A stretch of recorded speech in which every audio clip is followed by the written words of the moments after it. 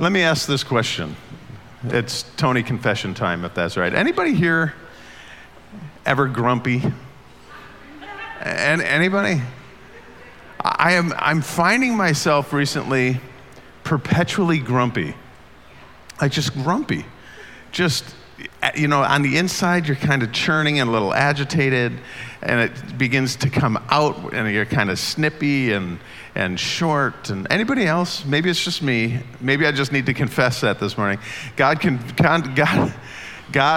landed hard on me yesterday. The psalmist says that your hand is heavy upon me. Woohoo! Yeah, it was so yesterday. It was so, and still this morning, by the way. So, open to Psalm 104, because what I want to do is I want to make sure we're dovetailing. Now, I heard excellent things in regard to Alex's message last week on discipleship and the commitment to being invested in and investing and what that means in the fellowship of believers.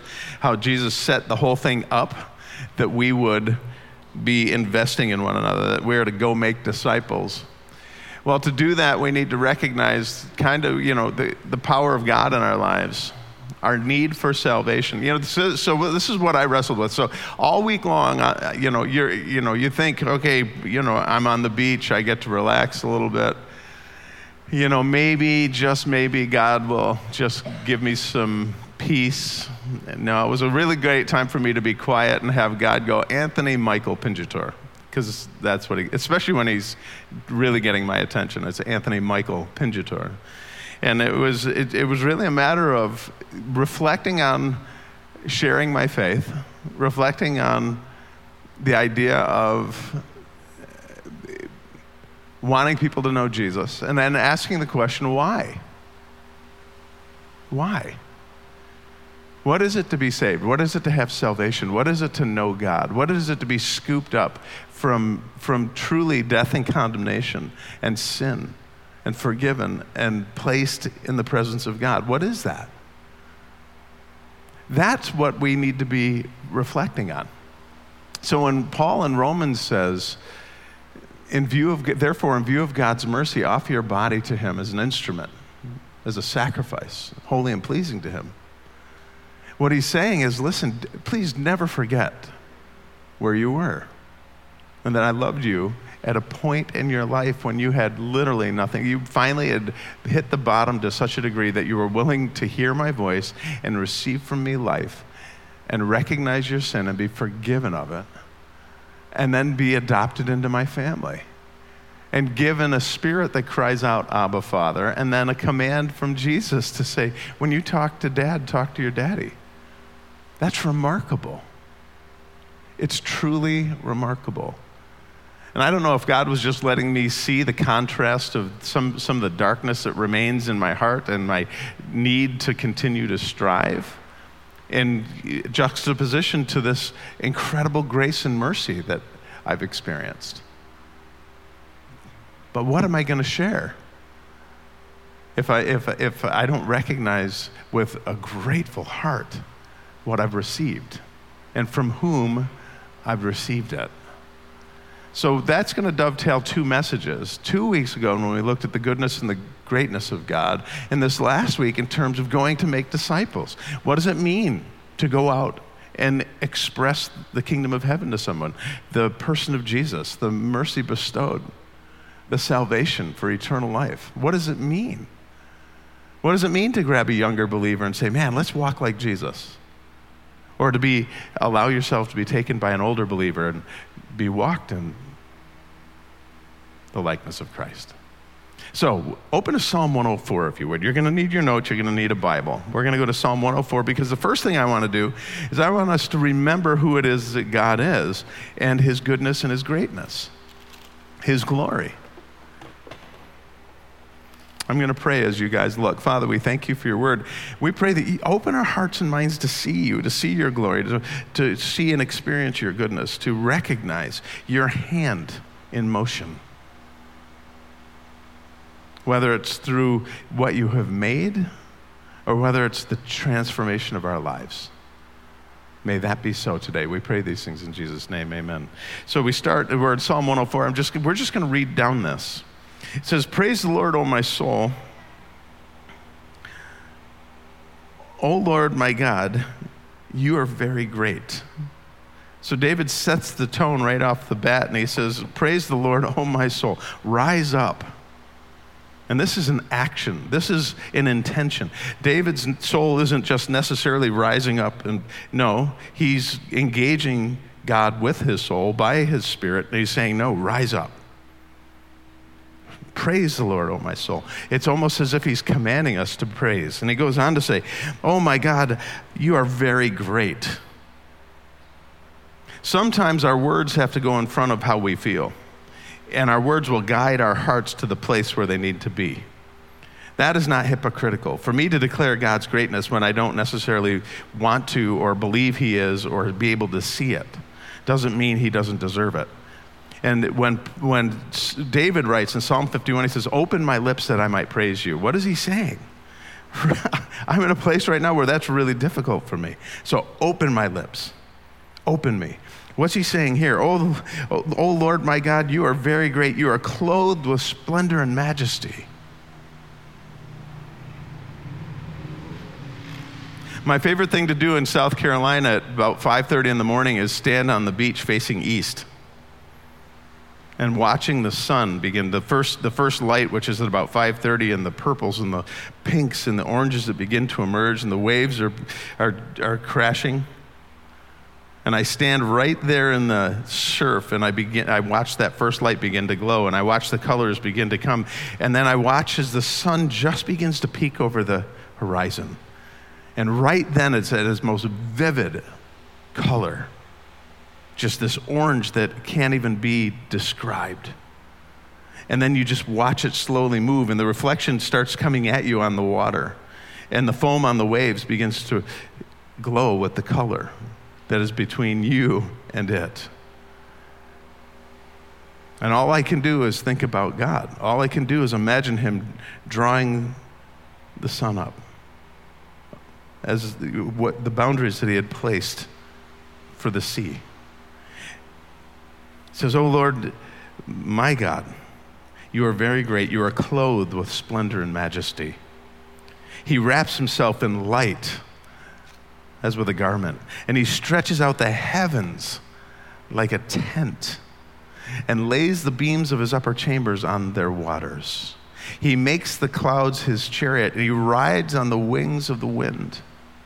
Every element of creation speaks of God. It touches our person. It touches our senses. Our eyes see it. Our ears hear it. Our skin touches it. I put just a brief post on my Facebook page. The breeze was so perfect, it was like you were sitting in water but not getting wet. It was just this beautiful, gentle caress. Look what it says. He stretches out the heavens like a tent. He lays the beams of the upper chambers on the waters. He makes the clouds his chariot. He rides on the wings of the wind. He makes his winds his messengers, and flames of fire his servants. And he set the earth on its foundations. It can never be moved. You covered it with the deep as with a garment. The waters stood above the mountains. But at your rebuke the waters fled. At the sound of your thunder they took flight. They flowed over the mountains. They went down into the valleys to the place you assigned for them. You set a boundary they cannot cross. Never again will they cover the earth. He makes springs pour water into the ravines. It flows between the mountains. They give water to all the beasts of the field, and the wild donkeys quench their thirst. The birds of the air nest by the waters, and they sing among the branches. He waters the mountains from his upper chambers. The earth is satisfied by the fruit of his work. He makes grass grow for the cattle and plants for man to cultivate, bringing forth food from the earth. Wine that gladdens the heart of man, oil to make his face shine, and bread that sustains his heart. The trees of the Lord are well watered, the cedars of Lebanon that he planted. There the birds make their nests. The stork has its home in the pine trees. The high mountains belong to the wild goats. The crags are a refuge for the conies. The moon marks off the seasons, and the sun knows when to go down. You bring darkness, it becomes night, and all the beasts of the forest prowl. The lions roar for their prey, and they seek their food from God. The sun rises, and they steal away. They return and lie down in their dens. Then man goes out to work, to his labor until evening. How many are your works, O Lord? In wisdom you made them all. The earth is full of your creatures. There is the sea, vast and spacious, teeming with creatures beyond number, living things, both large and small. There the ships go to and fro, and the Leviathan which you formed to frolic there. These all look to you to give them their food at the proper time. When you give it to them, they gather it up. When you open your hand, they are satisfied with good things. When you hide your face, they are terrified. When you take away their breath, they die and return to the dust. When you send your spirit, they are created, and you renew the face of the earth. May the glory of the Lord endure forever, and may the Lord rejoice in his works. He who looks at the earth and it trembles, who touches the mountains and they smoke. I will sing to the Lord all my life. I will sing praise to my God as long as I live. May my meditation be pleasing to him as I rejoice in the Lord. But may sinners vanish from the earth and the wicked be no more. Praise the Lord, O my soul. Praise the Lord. I want to go back to verse 34 to set us up today. Look at verse 34. Look what it says. It says, may my meditation be pleasing to you as I rejoice in the Lord. What did I get convicted of yesterday? My meditation was not pleasing because I was not meditating on God and his works. I was not meditating on God and his goodness. I was not meditating on God and his greatness. I was not meditating on the kindness and the mercy of God. I was not meditating on the needs of those around. You know what I was meditating on? Everything that aggravated me. Anybody? Everything that frustrated me. Everything that I wish was that wasn't and wasn't that was. I grumbled, I mumbled, I murmured. Anybody ever been there?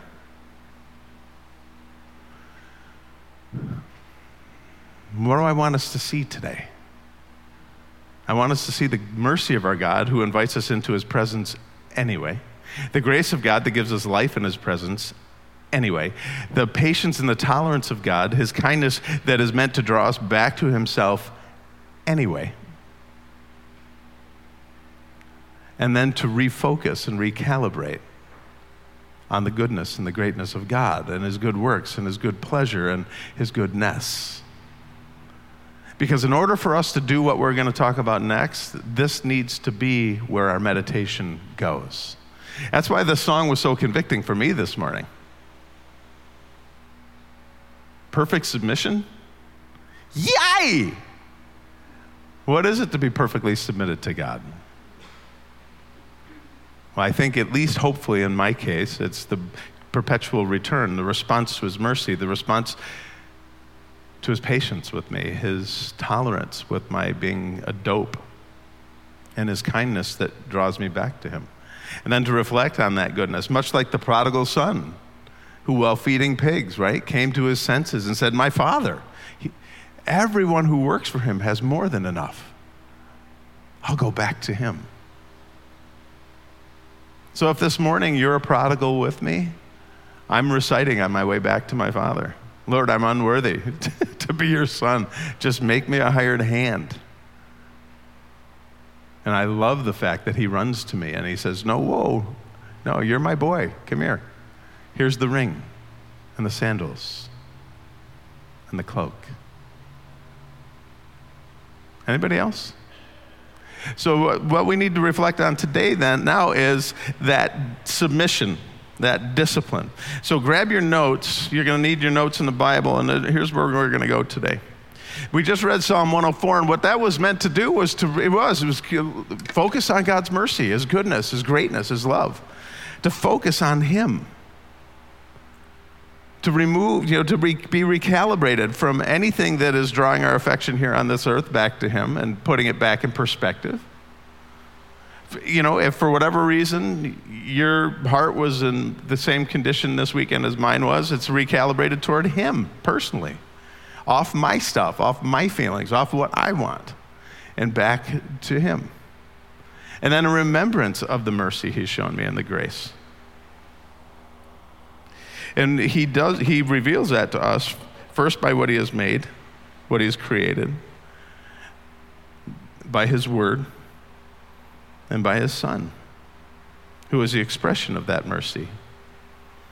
So as we look at Psalm 104, I want us to see and allow us to see what has been made. And listen, here's the word. I want us to learn to attribute those good things to him. Every good thing, every good gift, it says in James, comes from the Father of the heavenly lights. Every good gift. And if he says in Romans 8 that I work all things out for the good of those who love me and are called according to his purposes, he even takes those things that are brutal or difficult or suffering or the consequences of these sins. He's, no, I'll turn this into a good gift for you because I am good and I'm a good father. Don't forget. Attribute to me all things good. We have a tendency sometimes to attribute those bad things that happen to us to our Father, when in fact that's just a matter of the sin on this earth and the fallen world we live in and the brokenness therein. And so our inclination sometimes is to blame God for the things that happens to me, when in fact that is never the issue. The issue is we live in a fallen world. He allows it, he permits it, he tests us by it, and then he uses it and he turns it to good. If we're willing to attribute that good to him, we'll walk with joy and gratefulness. So let's take a look at this. I want to go to Romans chapter 1 for a minute. And this is actually in your notes. So if you grab your notes, I want to look at something because this is the contrast of Psalm 104. And this is the peril we can find. This is the plight, the peril we can find ourselves in. You ready? So Psalm 104 is written for us to reflect on God and his making, his goodness, his greatness, his glory. All the things we should be grateful for and recognition of how wonderful he is, and then take anything we experience and offer it back to him and realize that any good gift is a gift from the Father of heavenly lights. And to do that, we have to attribute that to God. If we look at Romans 1, 19 and 20, we see what happens when we don't. So here's the contrast. One of the things Romans warns us about is what may be known about God is plain.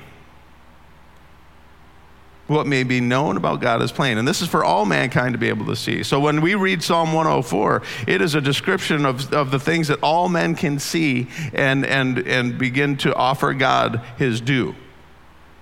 In Jesus, it becomes more specific. But here in Romans, he's saying, listen, what may be known about God is plain because God has made it plain. His goodness is so great that he made sure that it was plain to see who he was and his greatness and his goodness, so that no man has an excuse. No one can look out in creation and say God has not revealed himself. God has not shown himself. God has not, revealed his glory to us. No excuse for any of us. The question isn't whether or not we see it. The question is whether or not we attribute it to him. This is, for believers, this is a crucial moment. So let me go over to the Holy Spirit for a minute. 2 Peter 1 says it's God's divine power has given us everything we need. That divine power is expressed by the Spirit of God. Now he's talking about the power of Christ himself. Colossians says that the power of the deity resides in Jesus, right? The Holy Spirit is the expression of that, dwelling in us. And that divine power has given me everything I need for life and godliness. But I can't tell you the number of believers that I talk to who swear up and down they've never heard the Holy Spirit. They've never been guided by the Holy Spirit. They've never heard from the Holy Spirit. And that can't be true. It can't be, because he does speak. Now, we might want to ask ourselves is, are we listening? Have we trained ourselves to be able to discern? But I think there's a more basic question here. Are we willing to attribute what we hear to the Holy Spirit? I can't tell you the number of times I'm walking about and I am thinking grumpy thoughts, and a verse comes out of nowhere and goes like a ticker tape, right like that. And I used to go, where did that come from? Or, man, I'm glad I thought of that. You know what I've discovered? No. My grumbling, that's what I want to be doing. The Holy Spirit is working on me to say, Anthony, you got something better going on. Remember this. Boom. And I'm like, ow. You know what I had to learn to do? Attribute that to the Holy Spirit and his goodness. Realizing that my flesh wars with God constantly. My flesh wants what's contrary to the Spirit. So when all of a sudden I am indulging my flesh, anybody here ever indulge their flesh? Like, you know you shouldn't eat a donut, not because donuts are inherently bad, but because you're a diabetic. And somebody does what? They bring donuts into the office, and the smell goes into the nostrils, and the mouth starts to water, the stomach starts to rumble, and you go, and you indulge it. That's indulging the flesh. When you entertain the fragrance, the aroma, when you then go and you look inside the box, when you open the box and you take a big whiff, that's indulging the flesh. That will almost inevitably lead to what? Gravity. That's a donut. Well, I stopped eating donuts 10 years ago because I'm getting older and they started landing right here. And I couldn't do it anymore. My donut is grumpiness. Anyone have a donut worth of grumpiness? Well, you feel it rise, right? It's like the aroma coming up, right? And you have an opportunity to walk out of the office, but no. You reach for the box. And you open it up, and you take a big whiff. And what is that? That is the complaining beginning to rise up, and I'm beginning to indulge it. What a jerk. Oh. The next thing I know, I'm trying to fight off the box, and I look in, I close it. I look in, I close it. I continue to indulge it. I continue to entertain it. That fragrance is still just wafting in the air. And what do I find myself do? I have to admit that grumpiness is my donut. And when I entertain grumpiness, I begin to indulge it. And when I indulge it, I sin. And that's the way I am. So if somehow God's word comes crawling across, like the crawl at the bottom of the news, and all of a sudden it goes, oh, and remember what James said?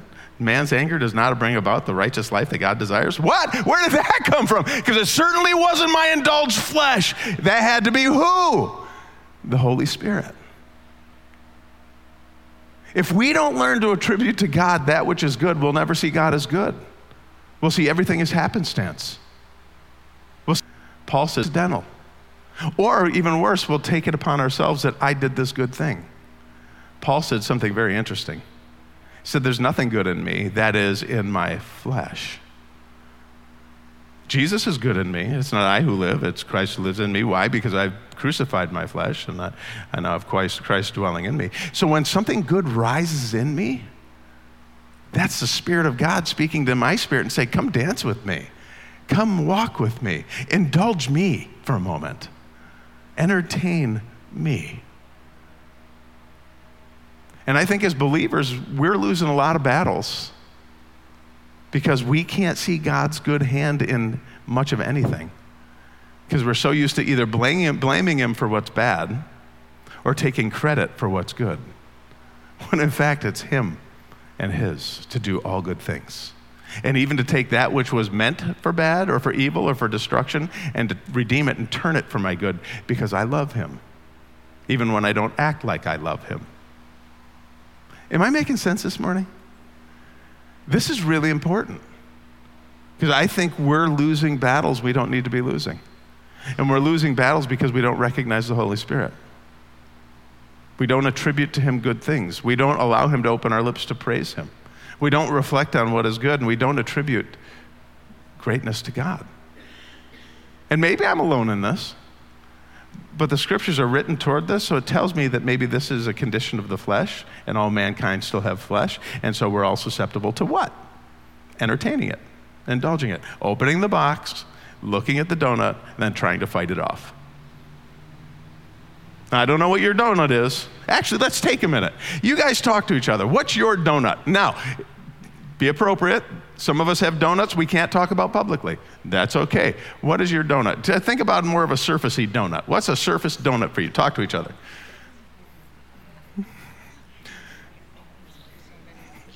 So many of them. I got so many donuts. I got an array of donuts. I've got an assortment of donuts. I got the 24-pack. I like mine with sprinkles. What's your donut? It could be lying, could be cheating, could be gluttony, could be lust, it could be the pleasures of the day, it could be anything. What's your donut? And if you don't want to say it out loud, that's cool, but I want you to think about it. All right, so here we go. So what's really important, if we go down here, look what it says now, again in Romans, it says, for what may be known about God is plain because he's made it plain. We don't have an excuse to not attribute to God those things that are good and great and glorious.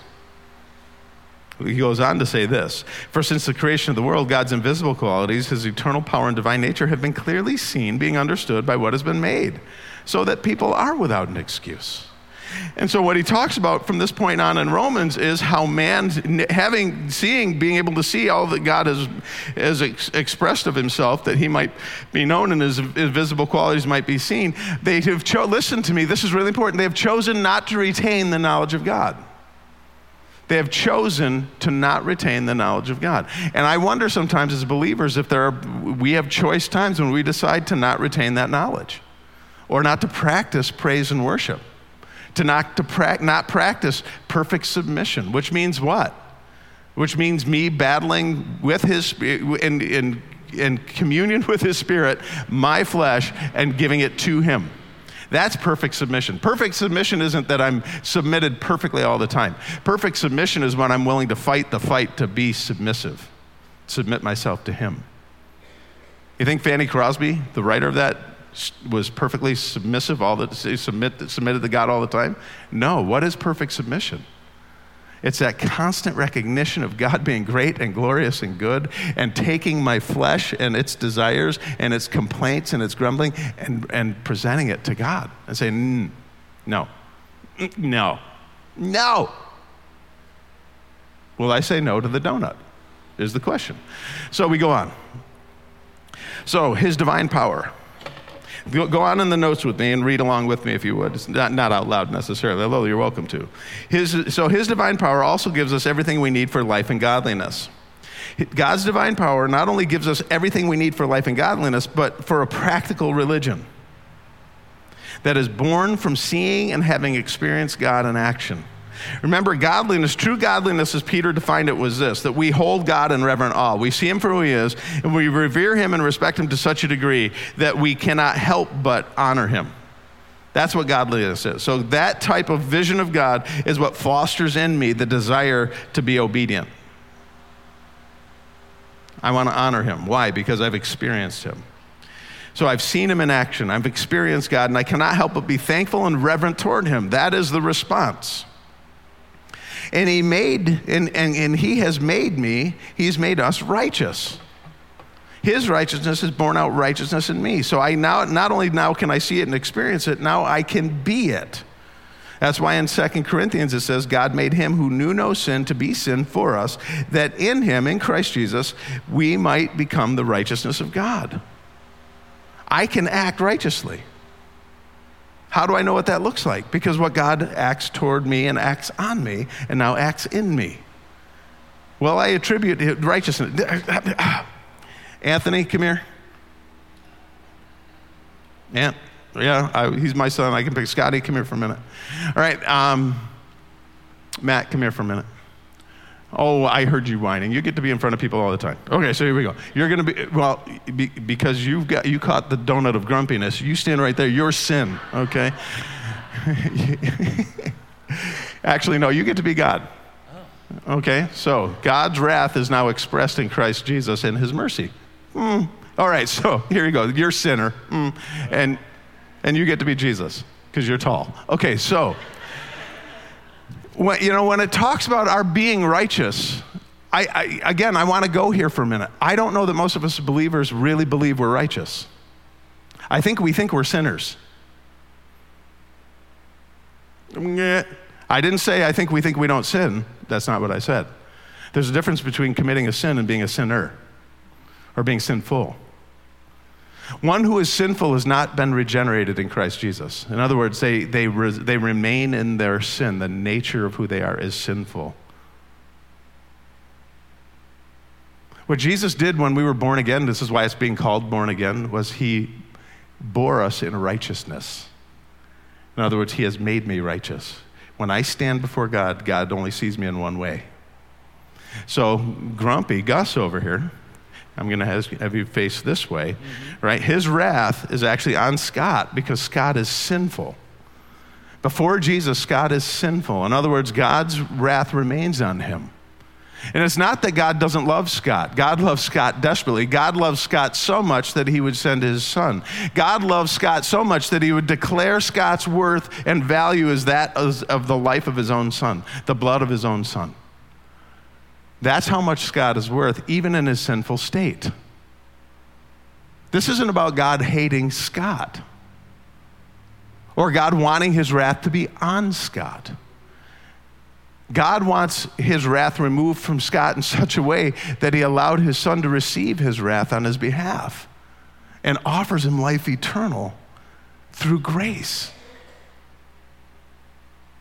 So so Jesus comes in here and he introduces himself to Scott, and Scott denies Jesus and pushes him away, shove him away, push him away, get away. Ooh, now turn around. Listen, God is not condemning Scott. God's attempting to remove Scott's condemnation by allowing Jesus to offer himself. God's love remains on Scott. The problem is Scott refuses to love God. When Jesus reintroduces himself into Scott's life, and for whatever reason Scott has hit the bottom and he sees, oh my goodness, I'm condemned. I'm a sinner. I have fallen short. I want to experience the love of God. What happens is the crucifixion, the punishment that Jesus took, now stands between the Father and Scott. That's what Jesus did. No, face the Father. I didn't tell you could move. Okay, so listen. Many of you have seen this illustration in a number of different contexts, but because it's so vivid and so real, and I think as believers we really struggle with this. Our lack of confidence in who we are in Christ is immense, and I know that by the way we live and what we think and what we're afraid of. We have no reason to be afraid of our Heavenly Father ever. Fearing Him and growing in knowledge and wisdom, according to Proverbs, is not being afraid of God. It's holding Him in reverent awe, honoring Him, respecting Him. When Jesus said, don't be afraid of the one who can take the body, but be afraid of the one who, once the body is dead, can take the soul and cast it in hell, then He was talking about be afraid. If you remain in your condemnation and God's wrath comes down on the sin you have chosen to harbor, let me say that again. And God's wrath comes down on the sin you have chosen to harbor by denying Christ, your condemnation remains and is deserved. Not because God doesn't love you. God loves you desperately, but because you have refused His love. You have refused His grace. So when this transaction happened, when Jesus put Himself between the wrath of God and your sinful state, when Scott received what Jesus offered by grace, just through faith, just believing this is being true, Scott remains Scott in person, having been made by God as Scott. But now his sinfulness has been removed. He is now righteous in Christ. Because he who knew no sin became sin so that the wrath of God landing on him would be just. And the Father didn't do this to the Son. The Son said, I have done this willingly. No one takes my life from me. I am here with my Father to do what? To accomplish our will. Which is what? That He would have brothers and sisters in the kingdom of heaven and a bride as a loving groom. So what happened in this moment is His righteousness was now, the word is imputed, injected into Scott. In other words, Jesus exchanged his righteousness for his sinfulness so that the wrath of God, when it fell on Jesus, fell justly. And his righteousness was imputed to Scott because he believed it so. And Scott therefore became righteous. So that when the Father now looks at Scott, all he sees is what? All he sees is Jesus. That's all he sees. And he's accepted. He's been adopted. He's been transformed. And we, as children of God, are now righteous. We carry with us the very nature of Jesus by the indwelling Holy Spirit. And that is the goodness of God. What's amazing in all of our lives, if we're here and we have a relationship with God in Christ, is even when there are times I walk in communion, abiding with Christ closely, and this relationship is good and solid and effective. But there are days when we eat the donut of the flesh, and what happens? There's great distance between me and Jesus in regard to the effectiveness of our relationship, but it didn't do anything to the nature of my relationship. He remains righteous because it has nothing to do with what he did. It had to do with what he did. So when God looks at Scott, even when he's far off, all he sees is Jesus. This is in Romans when it says Jesus stands before the judge. He stands right there and he advocates on he is our defense attorney. And that defense attorney says this constantly. No, he's righteous in me, Dad. He's righteous in me, Dad. He's righteous in me, Dad. At some point, we have to believe this is true so that we can start acting out the righteousness that God has made us to be in Christ Jesus. And what does that righteousness look like? Is it look at me, how right I am? No. Is it, look, I follow all the rules and all that? No. You know what it is? When our life exhibits the fruits of the Spirit and the nature and character of Jesus. Period. Perfect submission is when we believe this to be true, we attribute it to God, we receive it from him daily because his graces are perpetual. His mercies are new every day. His patience and tolerance toward me is unbelievable, and his kindness is constantly drawing me back to himself. And it's because I'm his son or I'm his daughter. I'm his child. We are righteous. And he's given us everything we need to act on that righteousness. And then forgiveness when we don't. Does this make sense this morning? This is crucial for us to understand. Crucial. Because when we refuse to believe this, or when we allow our sin and its consequences to cause us to doubt it, you know what we're beginning to say? That God didn't tell us the truth. And what he did didn't last. Or I don't believe it so. That's why the Holy Spirit constantly reminds us of what Jesus did and who he was and who we are in him. And he's constantly rising up and fighting our flesh and saying, no, remember, no. I got you, baby. I got you. And the idea is to draw us back into effective relationship. Because the closer I walk with Jesus, the more like him I look out here. Because I always look like him here. The goal is to get me to look like this out here. Am I making sense? Okay, go ahead and sit down, guys. Matt, did you have something you wanted to say? I was just going to say you just needed to have a spirit represented. Oh, that's true. But then also, just that Jesus said, when you see me, you see the Father. So it's not that he's the crotchety old guy. Oh, can you guys hear what he just said? I almost told him to go up to the mic.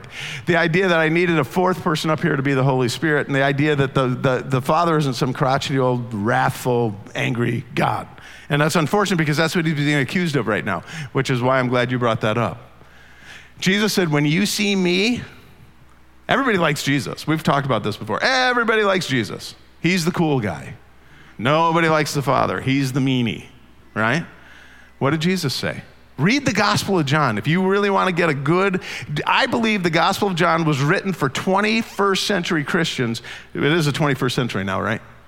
Am I right? Okay. 21st century Christians to redeem our image of the Father. Most of us grew up with this really grumpy Old Testament Father God, and there's this really cool Jesus who protected us from the grumpy old Father God. You know what Jesus said about the Father? When you see me, you see him. The words you hear from my mouth are my words. They're my Father's words. What you see me do, those aren't my works. Those are my Father's works. Wow. You know what he went on to say?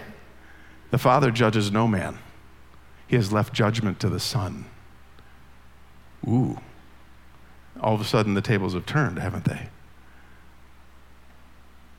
What is the point? Jesus loves us dearly. The Father beckons to us. The Spirit draws us there. They work in unison in us, expressing God's goodness and his righteousness and trying to convince us that we are his children. We are. Receive it. Believe it. Attribute it to him. You want to hear the Holy Spirit? Start attributing good things to him. Do it. Does this make sense this morning? We got a minute. Band, go ahead and get in place. You guys talk about it with each other real quick. Have a conversation. I got through literally 2 lines of my notes, but that's okay. Talk to each other. What does this mean today? Talk to each other. It's church. You're allowed to fellowship. It's okay. We've kind of wrecked that, haven't we?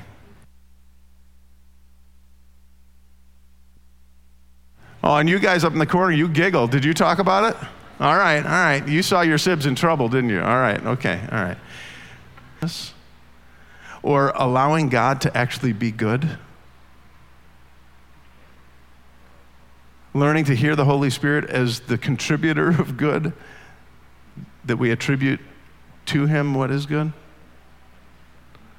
If that's all we heard today, that's a lot. There's no reason for you to be afraid of the Father. None. He desperately loves you. So much that he sent Jesus, who expressed the heart of the Father. Remember, we talk about the Father, Son, and Holy Spirit. They are individuals, but they are one God. One heart, one mind, one purpose, one Spirit. One word, one truth. They are in lockstep. They are in unison. They never act on their own. They are in perfect submission to one another all the time, expressing perfect edification, perfect glorification, perfect submission and humility. They honor one another. They respect one another perfectly. And that's what resides in us. We need to give him permission to open our eyes to see, our mouths to praise, our hearts to be grateful, and then receive what we are. We are the righteousness of Christ, by faith, by grace, through his mercy, and the indwelling of the Spirit. Let's stand and sing.